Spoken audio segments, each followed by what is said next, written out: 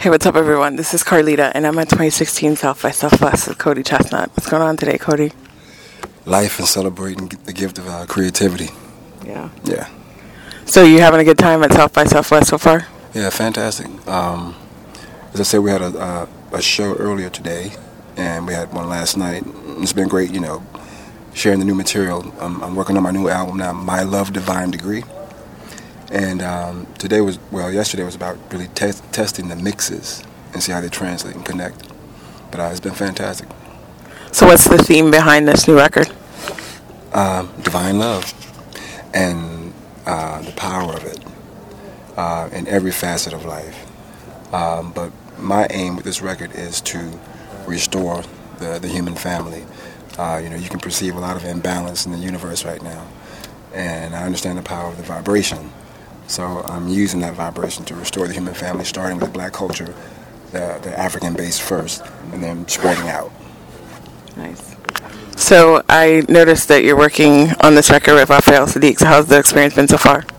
Fantastic. And it wasn't planned that way. Originally, I was supposed to just be there to mix the record. But he's such a gracious host. He would come in and say, whatever you need. And so one day, I needed a bass line for a song, and he was like, cool, no problem, I'll knock it out. And he wound up playing bass on 2 tracks. Oh. So, and everyone respects him and knows that he's put in amazing work, so it was a true honor and privilege. It's a privilege to have him even, to be open to the idea. Right. Yeah. That's dope. So let's take it back. Can you remember your first musical memory? It would have to be one of 2 things. Playing drums on books, like making a drum set on the bed, and playing to my uncle's soul records that were, his bedroom was right next to the room I was in when I was a kid at my grandmother's house. And he would play these amazing records. I remember Shaka Khan, for some Rufus and Shaka Khan. Mm-hmm. And I can imagine, I can still see myself playing drums on the bed to the songs. Mm-hmm. That and when I first learned how to play piano, Easy Like Sunday Morning on my uncle's upright piano that he would practice classical music on. Nice. Yeah, those are my 2 earliest memories, yeah. That's dope. So let's take it to your teenage years.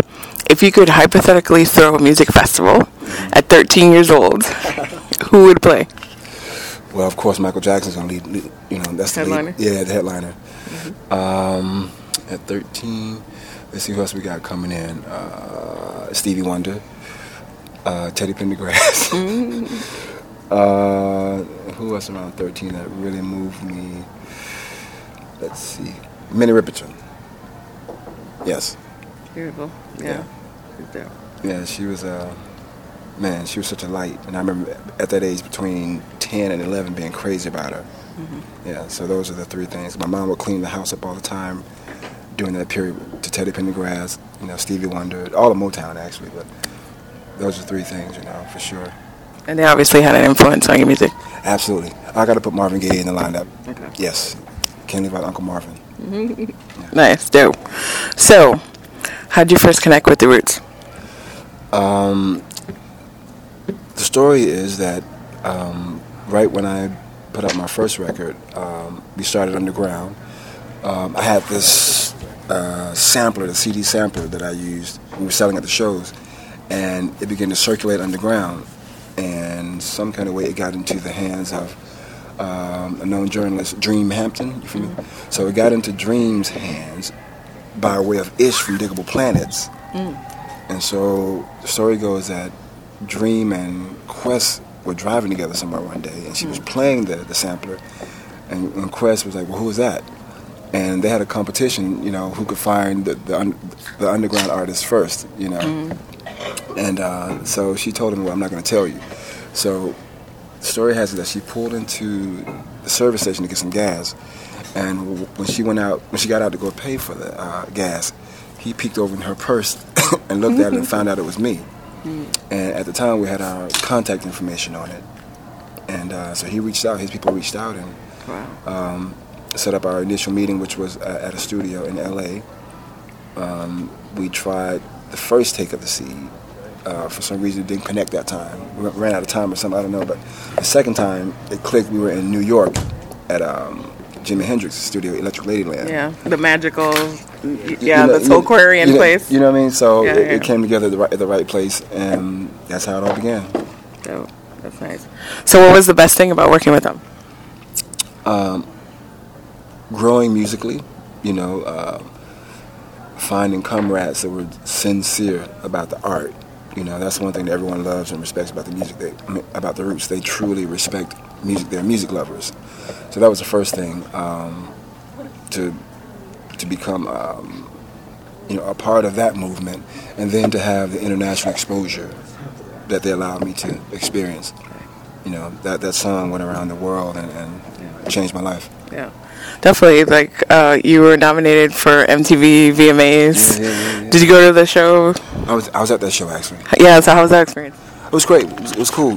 Like anybody else, you grew up seeing that stuff on television, then all of a sudden you're there, and it was amazing to see the journey, but at the same time, the illusion, the bubble popped. Like, okay, it's just a production, just people. It's not all this stuff you think it is when you're looking at it from the other side. But I truly appreciated the experience. But by that time, I was really studying the show. Like peeking behind the curtain. Like, okay, this is what it really is. Right. So I would no longer have to think about that when I was creating. It was really like just, okay, I see what this is all about. Now let me just focus on the work, and if I experience this again, that's cool, but I don't have to work just to get here. It's just people in a room doing what they do. Right, you were also nominated for the Shortlist Prize. Yeah, that was awesome. I remember at a concert one night, celebrating some of the people that have been honored, and that particular night that I performed, Pharrell, NRD, they were just kicking off, playing out live, and I have this amazing memory of I just finished my songs, and as I was leaving the stage, Pharrell was sitting on the drum riser listening to me, and paid love and respect and said he enjoyed the music.